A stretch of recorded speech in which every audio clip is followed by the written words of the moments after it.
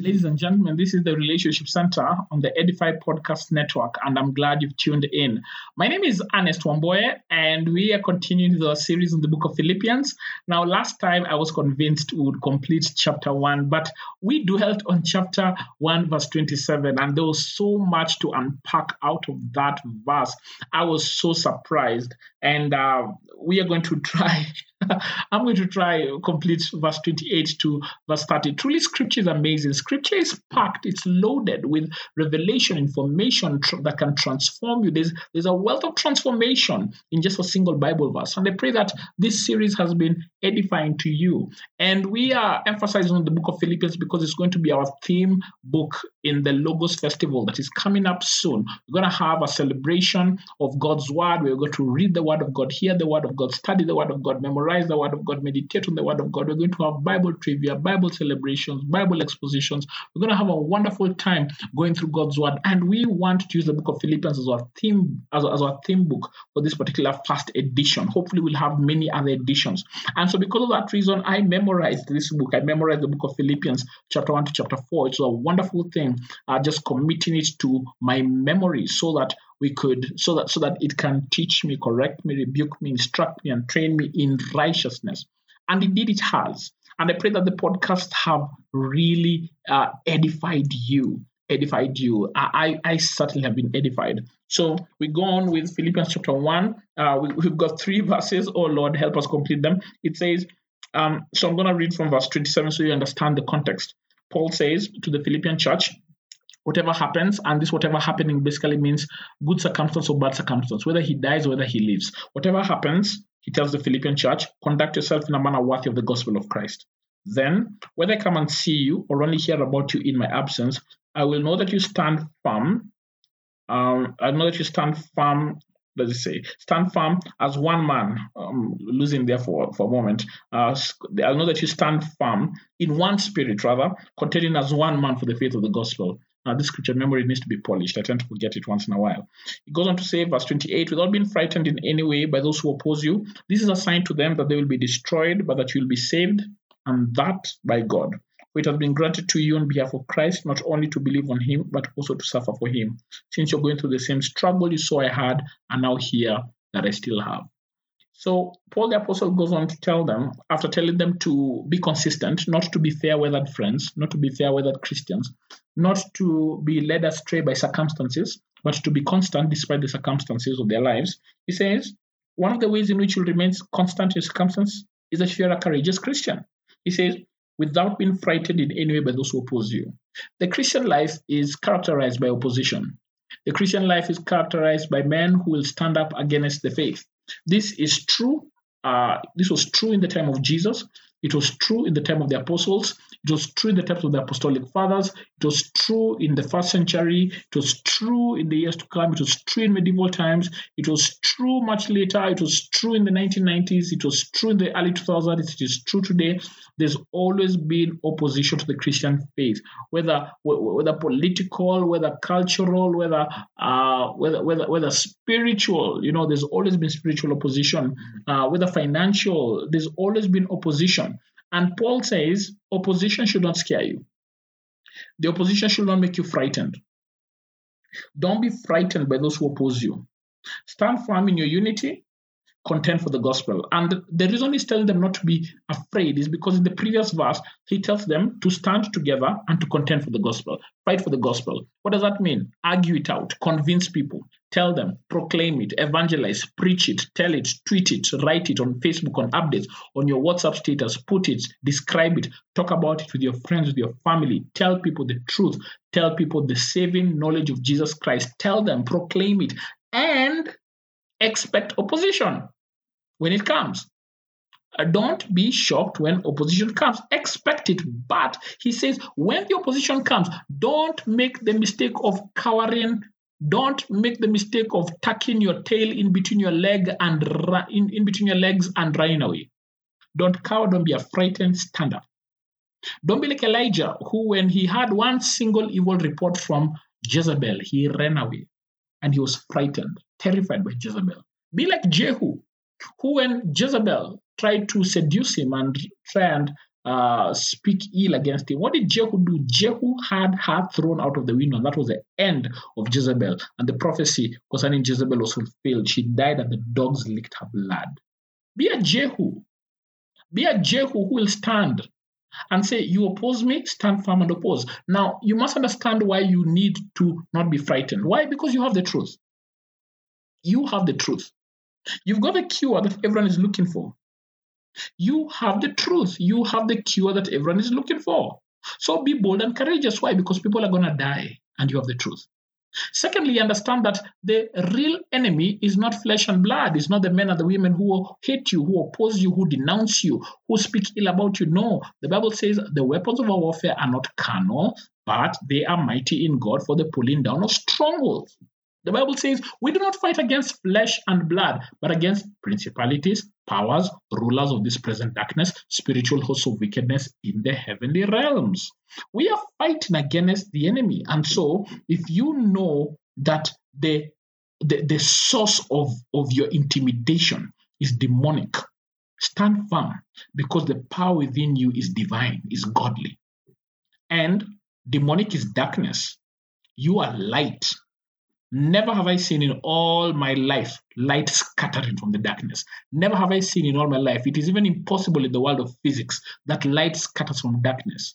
No, darkness scatters from the light. So you are light. Remember who you are. Your identity will give you the confidence not to be frightened. Don't be frightened by men who sound intellectual. Don't be frightened by men who are big and they sound very, very flamboyant. They look flamboyant and they sound very verbose. And when they speak, people listen. Don't be intimidated by eloquent men and women. Listen. The Bible says every knee will bow. Every tongue will confess that Jesus Christ is Lord, including those people who seem to intimidate you because they've got more degrees than a thermometer. Because they've got vehicles, they've got riches, they've got money. Don't be intimidated by all that. All those people will bow down before Christ one day. You are already bowing down right now. You are looking at people who will bow down and you will be standing with Christ on one side. Why are you afraid? Stand firm. Be bold and courageous, Christian. Stand firm. It doesn't matter if there are many. God never used numbers to win a battle. It doesn't matter if there are many. In fact, the fewer you are, the more glory God gets. Don't worry. Greater is the one who is in you than the one who is in the world. Don't be panicky. Those who oppose you should not bring you down. They can oppose you. They can fight you. They can attack you. But one thing they cannot do, they should not make you frightened. Never be afraid. Never be afraid of spiritual bullies. Never be afraid of people who hide behind a keyboard. People who cannot confront you face to face, but who are so bold in writing things behind a keyboard, behind a computer screen, behind a phone screen. Write all sorts of exploits on that. Don't be afraid of them. Confront them. They are the wicked ones. They are the Jezebel. You are the Jehu. Don't run away like Elijah. Confront Jezebel. Confront the liars. Confront the ones who have brought about our wickedness into this land. The Bible says, without being frightened in any way, meaning there's no room for fear. There's no room for fear. Isn't it interesting that, guys, fear, this work of defending the gospel cannot be done if we are afraid. It can't. And if we are afraid, we must fight it. We must uproot it. We must find ways to trample that fear. And at times you need to just go on despite the fear, and with time the fear will go away. At times you need to stand up. I remember being in a few WhatsApp groups where perhaps something happened and I didn't speak up and everyone was quiet. And I kept thinking, why are people talking? And I realized, everyone is afraid. And why they're afraid, they're hoping someone else will do it. Someone else will do it. And I thought, why are we all afraid? Someone has to bail the cat. And they speak up and they say, hey, you know what? That's not right. And this is the thing about courage. Courage is contagious. You see, just the same way fear is contagious. One person intimidates, threatens, and then everyone else gets scared. Ooh. That's how courage is. Courage is also contagious. It just takes one man to say, well, hold on, just a minute, excuse me. No, why are we speaking like that about our Lord and Savior Jesus Christ? Why is it that we are allowed to say, we are not allowed to say bad things about your belief systems, but when it comes to Jesus Christ, we can actually use expletives on his name. We can do all sorts of nonsense. No, why? Why don't you have respect for the Christian faith? We need bold men and women. We need lions. We need lionesses defending the gospel. Friends, stand up. Be bold and courageous. And listen to what else should encourage you. Paul goes on in verse 28. This is a sign to them that they will be destroyed, but that you will be saved.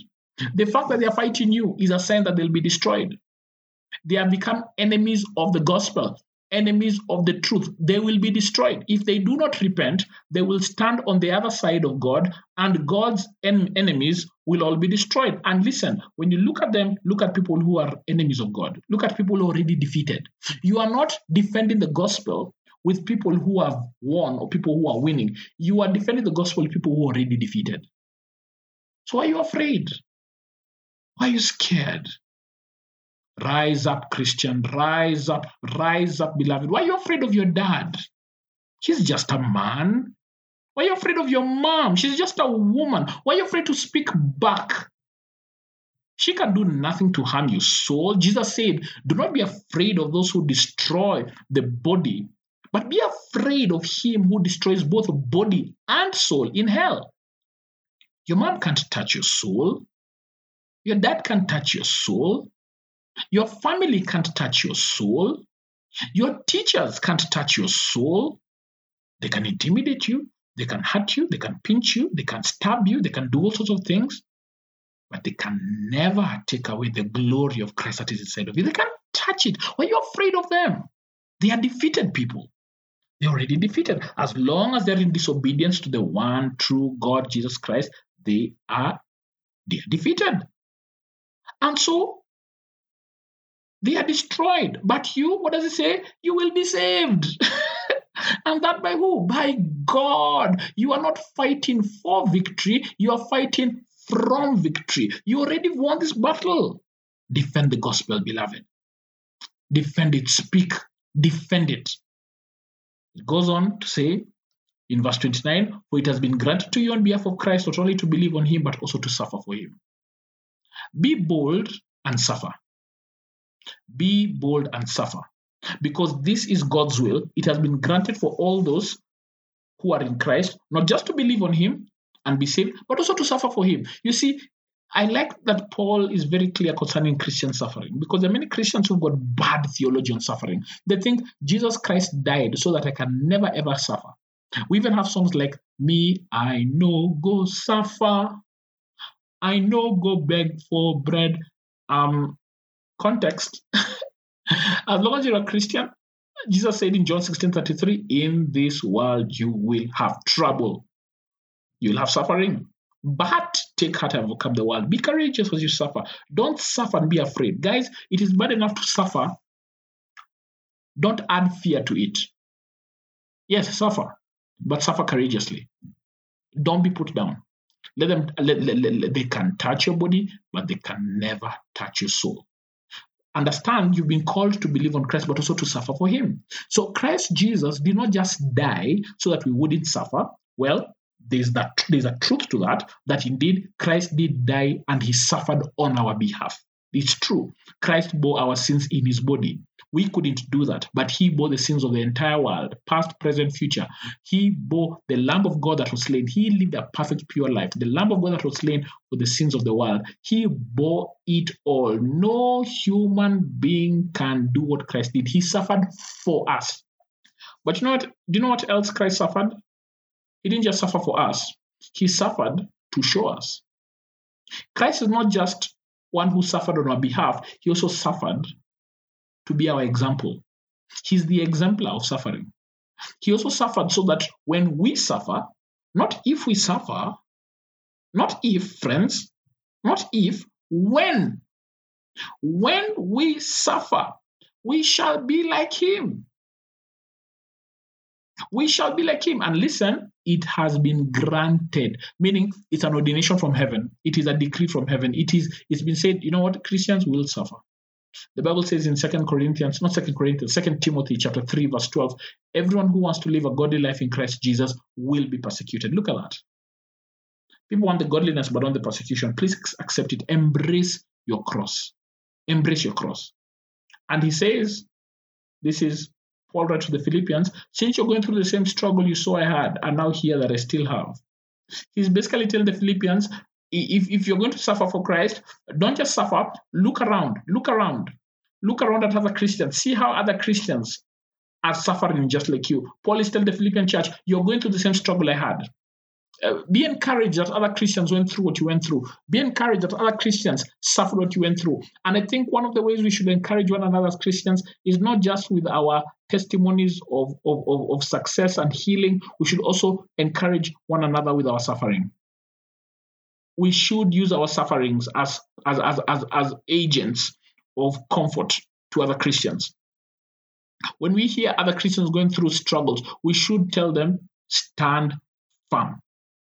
And tell them, I went through the same thing. You have no idea how that can comfort someone. We should be able to speak about our moments of difficulty with this world, our moments of opposition, and how we stood firm. We should use our suffering to comfort other believers. Paul is doing exactly that for the Philippians. He's saying, since you're going through the same struggle you saw I had, you saw me go through this struggle. I was there. And then he says, and now here that I still have. He's not only referencing a past struggle, a past suffering, he's also mentioning it as a current predicament. And it's the second thing concerning our encouragement to other believers, that we don't just encourage them through past sufferings, we also encourage them through present sufferings. Now, Paul is saying, and now here that I still have. He's basically saying, guys, I'm going through what you're going through. Isn't it interesting that Paul does not have a solution? He's not saying, guys, just keep firm because you're at stage 4, and when we're done with stage 4, we're going to get to stage 5, then after that, we're going to be free. No, Paul is saying, guys, we're in this thing together, and I don't know if there's another stage. The next stage could be death. But he's saying, I am with you. Do you want to know how wonderful it is for you to be encouraged by other men and women who are going through what you're going through? You need to do the same. Encourage other men and women. At times you're going through a struggle, just the words, me too, can be a source of encouragement. Just the words, yeah, I feel you. I am there. I've not figured it out. I've not solved it. I've not come out of it, but man, I feel you. You're going through the same struggle you saw I had, and now here that I still have. I have not overcome. I have not found a solution. And you'll realize that in the community of believers, when we come together, and we say, Lord, help us find a solution, God will come through for us. We ought to comfort one another with our sufferings. We ought to say our sufferings will bring glory and honor to you, O God. May your suffering be done courageously. May it be done as the mandate that has been granted from heaven for you to suffer on behalf of Christ. Not just to understand that he died for you and suffered for you, but also he was an example of how to suffer. And if you want to see how he suffered, the best thing would be to read 1 Peter chapter 2, the last 6 verses. It talks about this very well. And then it goes on to say, encourage one another with our suffering, the ones in the past and the ones present. Friends, if we do all this while defending the gospel, we will have the same results that Paul had. And it may be said one day, like it was said in Paul's time, that all of Asia had the gospel. It may be said that all of Africa had the gospel, because there were young men and women who suffered, who stood firm to the very end, who were united and they defended the gospel without fear. And they embraced the sufferings, they embraced it, and God fought for them. Ladies and gentlemen, this is the end of Philippians chapter 1. Next week, we get into Philippians chapter 2. My name is Ernest. For these and more great podcasts that will build your faith and inspire you, please head over to www.edify.app, that is edi.app, or you could head over to the Google or the Apple Play Store and download the Edify app. We'll see you next time.